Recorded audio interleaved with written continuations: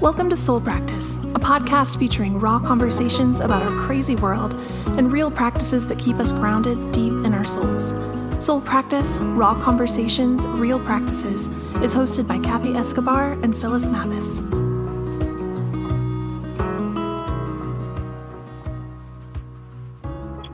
Well, welcome back to Soul Practice. These are Raw Conversations and Real Practices. I'm Kathy Escobar. I'm Phyllis Mathis, and today we have a really special guest, Jameson Escobar. Welcome, Jameson. This is my kid. My kid's here. Yeah. Thank you for having me. I'm super pumped to discuss and just talk with my favorite podcast. So thanks for having me here. Yeah. Also our number one fan. We rank them 1 to 10 because we have 10 fans. No, just kidding. I'm just so happy that you decided to join us and you're kind of game for the conversation. And I'm not sure how many people who are listening know what you do in the world. We are interested in hearing about your work in the Coast Guard, in the military, around racial justice issues. And we would just love to hear, first of all, the context that you're working in and the kind of things that you do and the kind of conversations you have. And, so tell us about yourself and what's happening in your world. Yeah, thank you. So I've been in the Coast Guard now for almost 8 years. And I really got passionate about not just racial conversations, but all diversity, equity, and inclusion conversations. Probably about 6 years ago when I was going into my junior year at the Coast Guard Academy. And so since then, I've done my best to get included in any DEI-related activity that the Coast Guard will send me to. And then, so about a year and a half ago, I got accepted for a Coast Guard program that would basically teach a bunch of people how to facilitate trainings related to DEI, and then also coach individuals on how to just be a little bit more inclusive, empathetic, caring, or anything like that. So I've been in that role for about a year and a half now, and it has been a challenge. I wanted to say, how's that working for you? How's that going in the military? Been a challenge. The interesting thing about the military is how kind of far behind they are in a lot of these. Just having the capacity to talk about anything difficult, not just race, but really anything. And so kind of seeing how other organizations are doing it and then trying to bring that back to my organization has been hard because most people aren't really ready to have the conversation yet. And so it has definitely been an uphill climb, but also very rewarding. I do these trainings and they're all not mandatory. So I usually have maybe like 3 to 8 people of different ranks in the room. And every single time I've done one of these trainings, I have left, feeling like my cup is full, a little bit more recharged and refreshed. And also every single time somebody has come up to me and said, "Thank you, this is what I'm looking for," or "This is what I've learned." And so the interesting thing about it is the training material works, but the hardest part is, and this is the hardest part of any culture change, is getting everybody to the table, not just getting the people who want to do the work to the table. Mm-hmm. And so that's been the real challenge, is kind of telling senior leaders and whatnot that this is important for many other reasons than just being a good person. This is important for us operationally. This is important for us in the long run for attainment. But, a lot of people just don't want to have that conversation. And so that is kind of where I'm at, just trying to navigate in this world where my viewpoints are a little bit different than what the masses are, and trying to somehow get them to agree with me, at least at a very basic level. Yeah. It makes me think too, just how lonely it is sometimes. Don't you think? It's lonely and uphill and exhausting. And then you just get so irritated with everybody because what could be. Is some of that in there for you?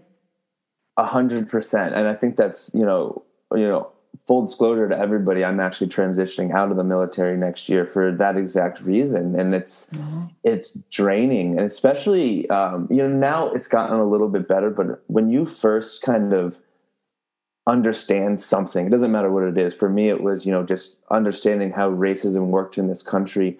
You get, and you want to become an advocate for it. You get so passionate, you get insanely passionate to the point where that's all you can think about. It's all you want to talk about. And to be in a space where you try to have those conversations and you just get shut down at every turn, when you're really starting your career, it's super frustrating and exhausting, really. And lonely is a good word, because you look around and even some of my closest friends who, they're like, I'll be friends with them forever. They'll never understand this.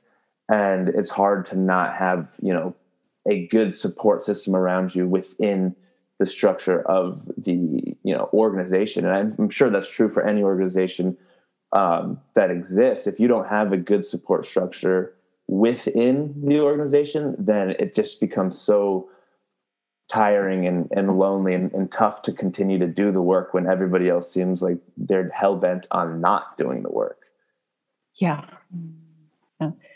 Well, can I ask you a personal question? Of course. With regard to diversity and equity, how do you identify, personally identify with Black, Indigenous, people of color, sexuality issues, all of the issues that you're representing? How do you see yourself in that community? Yeah, it's been a total journey for me these past 25 years, but definitely specifically these past 6, where I am biracial, but I'm white passing. I grew up in a basically all white community, upper middle class, straight male. Basically, I hold a lot of power identity types, right? I carry a lot of power identity types. And originally I've gone from this place of total Rodman D'Angelo, white guilt, white fragility, defensive. I feel bad. Oh, am I allowed to listen to rap music, stuff like that? And I've transitioned now to understanding. I think this is something that a lot of DEI practitioners, especially when they first start, don't get. And it's that your privilege is your power. This is how you can advocate for other people. This is how you can get into those spaces. I am fully aware that I've gotten into spaces with other people because I'm white passing or because I'm male. And I've heard conversations that have really pissed me off, or I bet turn into teachable moments or learning moments for me on how to deal with them, simply just because of the way I look, the way I talk, and the way I'm able to just navigate those pathways. And it can be difficult sometimes also, especially in the Coast Guard, where I've had people say oh, why do you care so much? This doesn't really affect you, but it does affect me. I am, half Latinx. I am partly a minority, but to not be recognized by that it's hard, obviously not as hard as it is for other people, but your issues are still your issues. That's the interesting thing about privilege, is that doesn't mean that you don't have things that are tough. It just means you have a little bit less barriers, or a lot less barriers than other people. So it has been quite the journey to kind of be okay with being myself in this space. And I'm happy that I've gotten to a little bit more point where I'm confident, owning my identity, but also comfortable talking to people of different identities about this subject or any subject related to inclusion. Yeah, it's got to be interesting to be able to identify with Latinx. And I'm curious about that. What's the mix in the Coast Guard racially that you've been able to kind of survey? Well, it's pretty appalling, honestly. It's pretty what? Appalling. Yeah. Oh, okay. If you look, we'll just look from the senior leadership team. There's 40 people on our senior leadership team. There's 2 non-white people out of 40, and 8 women. And so, diversity wise, especially at the higher, I'm an officer, so I'm not like that high on the officer chain, but a little bit higher ranking. Mm-hmm. It's really bad how diverse it is. And so, for me, it almost becomes a little bit easier in that sense because I am definitely culturally fluent with talking to the white male. Yeah. So I know how to talk to these people in a lot of different cases. The tough part now is getting them to listen to everything, but I can definitely get into the conversation a lot easier because I grew up doing it, and that's how the service is. But from a demographic breakdown, it's pretty white. Pretty white. Yeah. Yeah. Okay. And is that? Oh, go ahead, Kath. No, go ahead. I was just going to say, out in the regular ranks of Coast Guard mm-hmm. people, is that pretty much representative of the population, or are the people like non-officers? Are there more people of color, more like in the non-officers, and what is that like? I'm curious. There's definitely more people of color, but the Coast Guard really struggles with retaining diversity. So a lot of them are at the lower level. And in the officer corps too, it's the same. Like most of the, marginalized groups are lower levels, and then at the more upper class, you see the wider it gets. The interesting thing about the enlisted side is they have different ratings, which is like their type of job. And mm-hmm. There was a study done that found that an overwhelmingly high percentage of minorities who are enlisted serve in support functions rather than like operational functions. So those would be like your cooks or your storekeepers or your yeomen are mostly, not mostly, but like most minorities are doing those jobs as opposed to some of the like boots on the ground people, which is, that's just a function of society, right? That's not mm-hmm. any different than you probably see in a lot of different industries, but it's definitely very prevalent in the Coast Guard. Okay. Yeah, it just always makes me think how, even though we've come a long way, we have so far to go, and that in every bit of every company on the whole, like down there's the workers, and then there's the structures above, and I know, and they're usually never representative of each other. Yeah. And the Coast Guard, I think, is like one of the sort of better ones in some departments. I mean, I don't know. We want to be careful about picking on them. But I think that the part for you, Jameson, I'm just kind of wondering, and for Phyllis and I, we're old. Okay, so you know we that. say that every time, every week, we're old. We're so old. And that is one of the really fun parts, really, about watching you grow. And as a 26-year-old, you're 26 now. Almost. Oh, you're almost 20. Oh my God. I'm so sorry. This is a problem. And we named all of our kids Jays. And so so many of the times we just didn't say the kids' right names. And now my brain is not working on age, but you're almost 26. And so one of the things, though, for us is the hope for the future, honestly. And, you participated in the group that Phyllis and I were in that we talked about with our friend Mary Rader, who just has been leading us in such an awesome way through the 12 steps for Truth and Transformation model that Melvin Bray created. And just popping in there and being part as best you could from afar was just so good for our souls, to have new life and hope and just practice, just doing it was really good for us. But I also know that hearing you, sometimes it's discouraging because it's in some ways just as hard for you as it's been for others. It's like there's a little bit more flow and a little bit more things, but it's still hard. But your dream for the future, I would just love to hear more about, if you were like, gosh, I just want to keep cultivating blank, it gives us hope because we do need a better future. We're very distraught at what we created and the limited capacity that we have to actually make a huge difference. The bigger difference is going to come from you. So I'm just curious about that, like sort of what you're going to keep hacking at.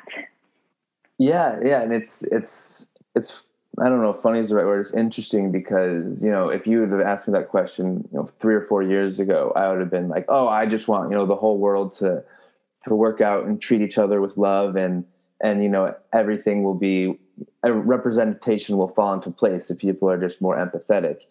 And unfortunately, as you grow up and you start to work, especially in this space, you just realize that that's not attainable. But what you can do, and this is, you touched on this last week, is Jared, my little brother, one of his sayings was like, you can't change the world, but you can change somebody's world. And for me, my goal is, I want to, once I get out, I want to, find a job in a company that is willing to invest in these type of organization or these type of DEI programs. And I want to change that company. And I think that is something that you can do as a DEI practitioner. With the right resources, you can change a tiny, small piece of the world with your influence and with your passion. And that's kind of what I want to do when I get out. But my ultimate goal is I'm really passionate about education reform and just giving people opportunities for higher education, especially people who get left out normally, traditionally. And so I would love to work at an institution as a chief diversity officer and try to cultivate a little bit more togetherness and create an equal playing field for people who've just never been given an equal playing field. You've never even given the opportunity to try. And so that's kind of my ultimate goal. But I do think with this type of work, it's really important for your soul and for your long-term just mental health and well-being that you don't try to bite off more than you can chew. Yeah. You becoming more understanding of racial tensions in America is not going to solve racial tensions in America, unfortunately, but you can, work on your small group and, who knows what can happen from there. And the hard part, I think, is not convincing yourself, but reassuring yourself that little bit of work is enough, just showing up every day and getting one person. If you get one person to change their mind in 5 years, that's enough. You have put a damage in, these institutional systems that are keeping people down. Even though it might seem like it, that is a big deal. Because when you're talking about how systemic everything is, just one person changing their mind is a win for the people who are trying to work their way up. And so that's kind of the mindset I try to take. It can be super frustrating because and I'm sure you all feel the same way, like after going through that group, it's like, it's so obvious, right? You just want to like shake people and be like, how can you not see this how I see it? Because it's so obvious, but that's just not how it works. You just can't brainwash people after they've already been brainwashed. Right. So, yeah. Unbrainwash. Yeah. Yeah. And so that's where we're at. But I just try to take it day by day and see what other conversations I can have. That is enough. And if it only happens once a week, you have to be okay with being like, that's enough, at least for now. And when you have the capacity to take on more, but you really do have to care for yourself in this type of work, any type of advocacy work, in my opinion. Yeah, I really appreciate you saying that. And I appreciate the spot that you're in too, with so much passion, kind of trying to make a dent in this big monolithic organization, and keeping your hope for the future and personally kind of keeping yourself sustained with in adjusting how do I be okay on a daily basis and how do I validate myself when you're mostly an invalidating environment. That's kind of soul work right there. That in a sense, anybody who's like trying to make their way consciously in the world, that's the thing right there. How do I be okay in the life I have, in the body I have, in the influence I have, caring about things that the world right now seems to be pushing against or solidified against. And so I really appreciate the kind of buoyancy that you have, the kind of, ability to adjust to the vision and to think about the future and how you're going to keep going doing this and find life and joy in doing it. It's kind of evident when you talk about it. And I just think it's a huge shift you've had to make from I'm going to change the world with love and kindness to I'm going to do what I can weekly, and that's enough. Yeah, it's been, it is, soul work. And I think it's hard because, especially for me right now, where I'm like looking forward to the future and excited about the future, but that excitement does not carry into my, day-to-day life, and that's where what you all were talking about last week or two ago about like being grounded, being in the moment is something that's honestly hard for everybody. But I think for like, if you're in a change management type of position, it's really hard to be present because you see the vision. For me, like I see, that light at the end of the tunnel of my service and getting out into the other world. But like when you see the vision, it's so hard to stay grounded, focus on the now and focus on yourself. It's easy to say, oh, I'll be done soon, I can just push it down. But that's not how human beings should work. You shouldn't push your emotions down. You shouldn't you shouldn't look too far into the future. You need to understand the here and now, because that's an important part of life in general, and that's why I've appreciated listening to you all, because it's kind of given me a better understanding and some tools on just how to be okay with, taking the waves as they come and not try to look towards getting away from the waves, but just embracing them. Yeah, thanks. It makes me think too, I'd love to just hear just even a teeny bit on this because, and those of you that have young adult kids sometimes probably feel this, and I think you do feel it's like you help us learn because we're lame a lot of times. And so we're from a different generation. So we're trying to break certain things. And so one thing that I think you've really helped me with is this breaking out of binary words and binary language and trying to just challenge us in our family to use more non-binary words. And it's super hard.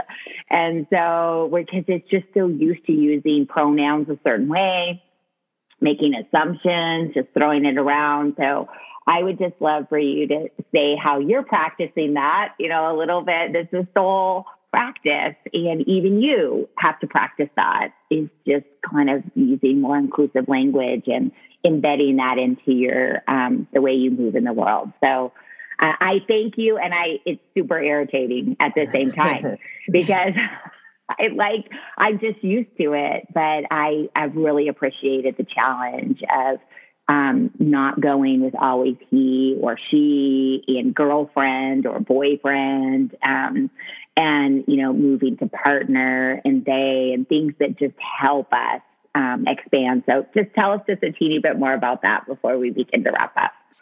Yeah, it's funny because the idea of practicing is something that people kind of forget. I remember when I first started learning about this inclusion stuff, I was like, oh, I got it all. Like, I don't need to learn anything. And then I was listening to a podcast and somebody said that, like how they were trying to get rid of their, binary language. And I was like, I do that all the time. Like you said, I say guys all the time. I say girlfriend, boyfriend. I use them all, like everybody uses them. And one thing is it's insanely difficult.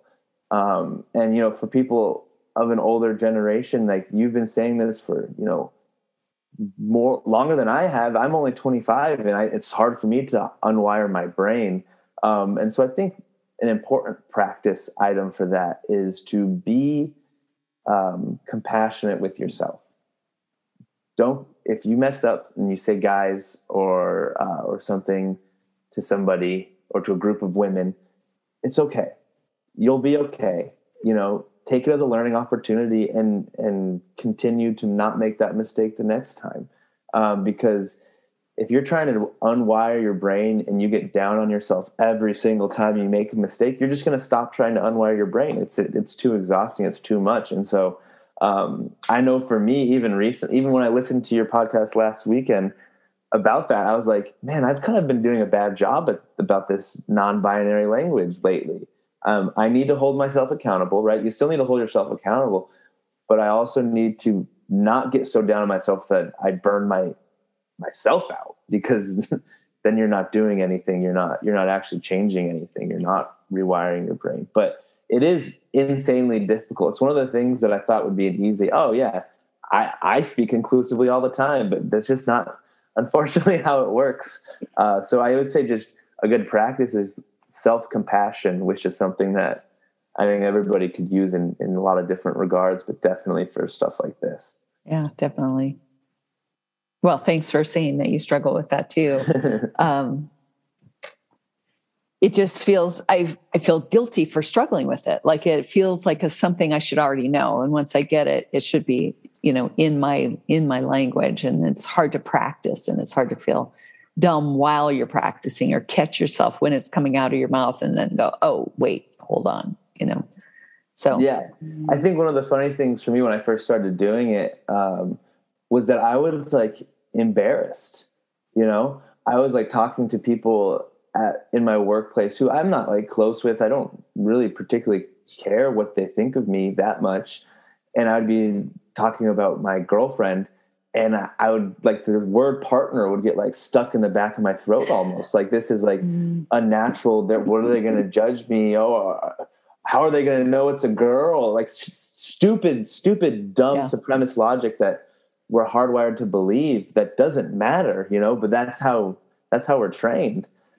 Which is, it's fascinating. It's also, a little bit terrifying of kind of to see how many layers deep it goes. But it's hard. It is hard to change your vocabulary about things that seem so, small. Yeah, I think when I was your age and a little older, the big thing was to say he or she, or to say, like in papers that I would write. And that was awkward as all hell, trying to write a paper without defaulting to he, and then go he or she, but then that gets really awkward to read and to write. So that was something I worked on for a long time. And then now all of a sudden I'm like, oh, not all of a sudden, but recently it's like that, even that progress, if you want to call it that, now is being expanded. Like, why do we have to go he or she? Put people in categories of he or she, and using the word they is a perfect way to solve a lot of things, except, in school we're like, they is plural and that's a grammar thing. And I don't know how to, but it's just, it kind of hurts your brain as you're trying to do these things that it's awkward and we feel dumb. Mm-hmm. So I just want to say that out loud, and that's okay to feel dumb. Like it's not a big deal. Our dumb feelings, our embarrassment, our feeling out of it, or feeling like we're catching up or behind the ball. That's all part of the recovery process. Part of our addiction to being on top is that we don't want to be embarrassed. Mm-hmm. We want to be with it. We don't want to be criticized. And it just feels weird. That's all I want to say. It just feels weird. And it's so paralyzing. I think that is the piece of it. It's like we're just paralyzed, and then we're anxious, and then we're not grounded, and then we're insecure and weird and judging ourselves. And I just super relate. Yeah, Instead of, and it makes me think what I love here, you talk about Jameson, is just embracing our humanness. Mm-hmm. And so as much as, 50 and 60-year-olds and 20-year-olds are all human, and we're all practicing as best we can. And I think fortunately, you've got better juice than we had. But we're not off the hook. And we all share in the same human experience. And that is that it's really hard. And we have dreams for the world, and they're really hard to not see happen the way that we want them to happen. And that, it's kind of like Phyllis and I always say, the roads always lead back to like healthy humaning when it's all said and done. Like that's the best we got. And it's so hard to do. It's so hard to be healthy, because healthy isn't hitting pronouns right. That's not healthy. That's healthy is at navigating, showing up in the world, making mistakes, being able to be vulnerable, being able to learn, being able to connect to other people. Like that's healthy. And that's what I think in the conversation, sometimes these ones get twisted, that healthy is just doing it right. Definitely. Which we had from religion, we all had it, all three of us in different ways, and so it's like, it's just the same thing with a twist, instead of really focusing on the deeper work of our souls. Mm-hmm. Exactly. And I think that's a great point, that you have to be okay with yourself. You have to make sure that you are grounded, that you are feeling healthy, that you're in a good headspace. When you do any type of work on yourself, having unrealistic expectations is not healthy. I love that. I love how you put that. I think that's such a great way of differentiating between like doing the work for the work's sake and then doing the work on yourself are two very different things. And making sure, but they're two important things at the same time, and making sure that you're okay with yourself and you're being a healthy human.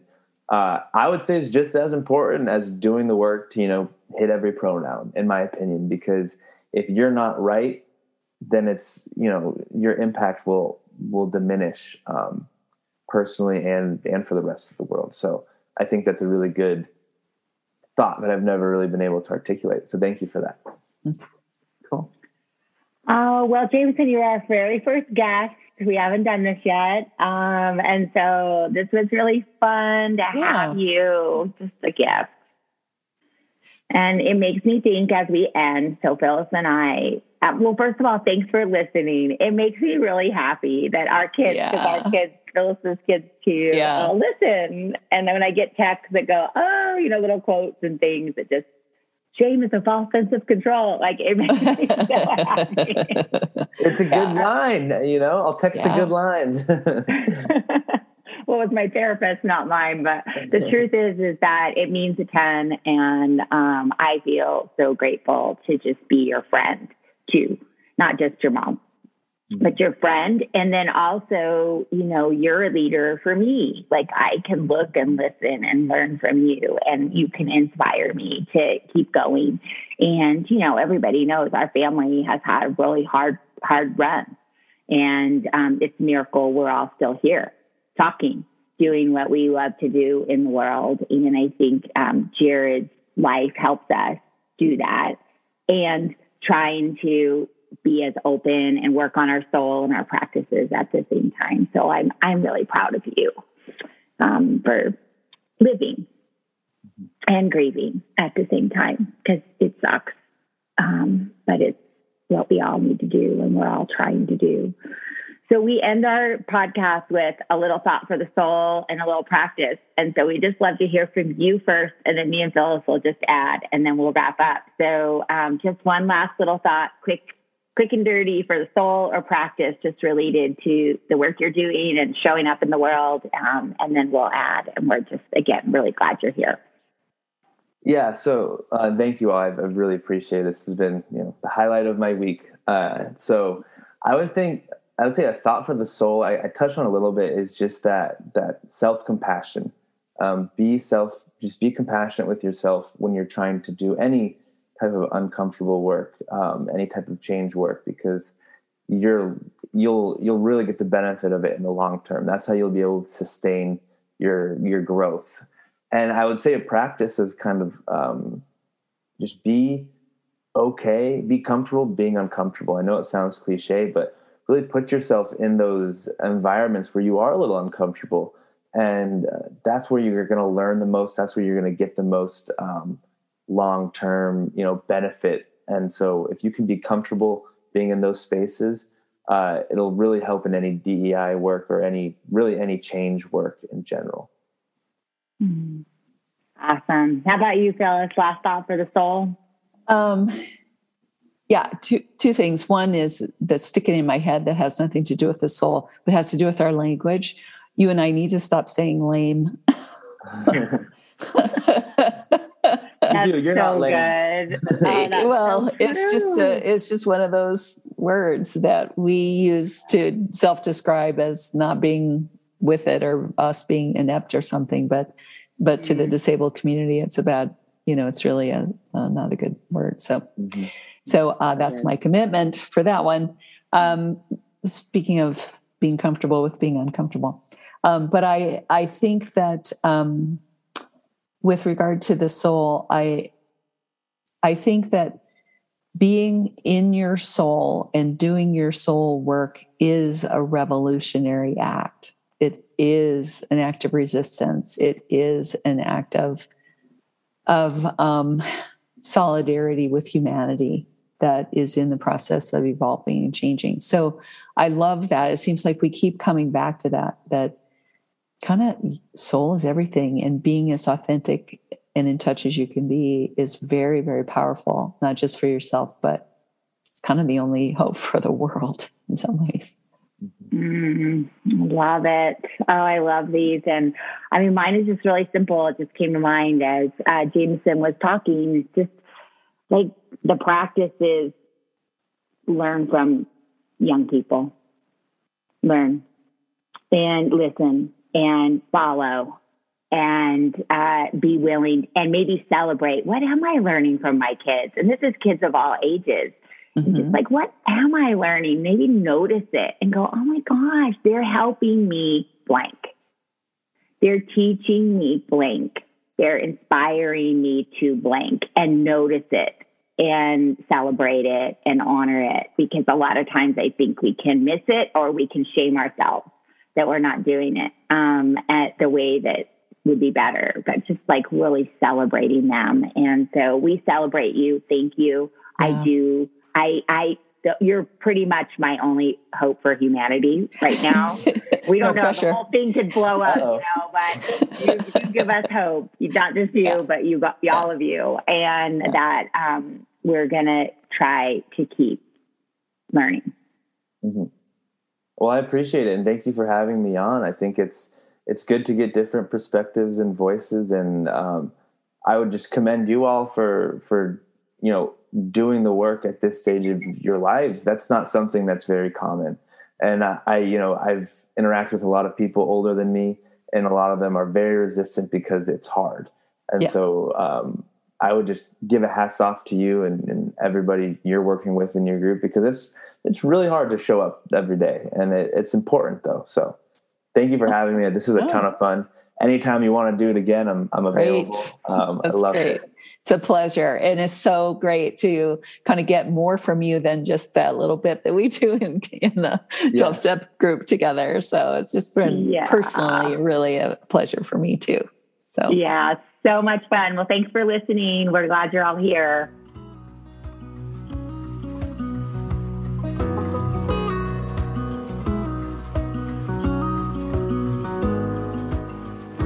Kathy Escobar and Phyllis Mathis write, speak, pastor, and counsel, and are dedicated to creating spaces that foster healing and change. You can learn more at kathyescobar.com and phyllismathis.com. Keep listening to your soul and keep practicing.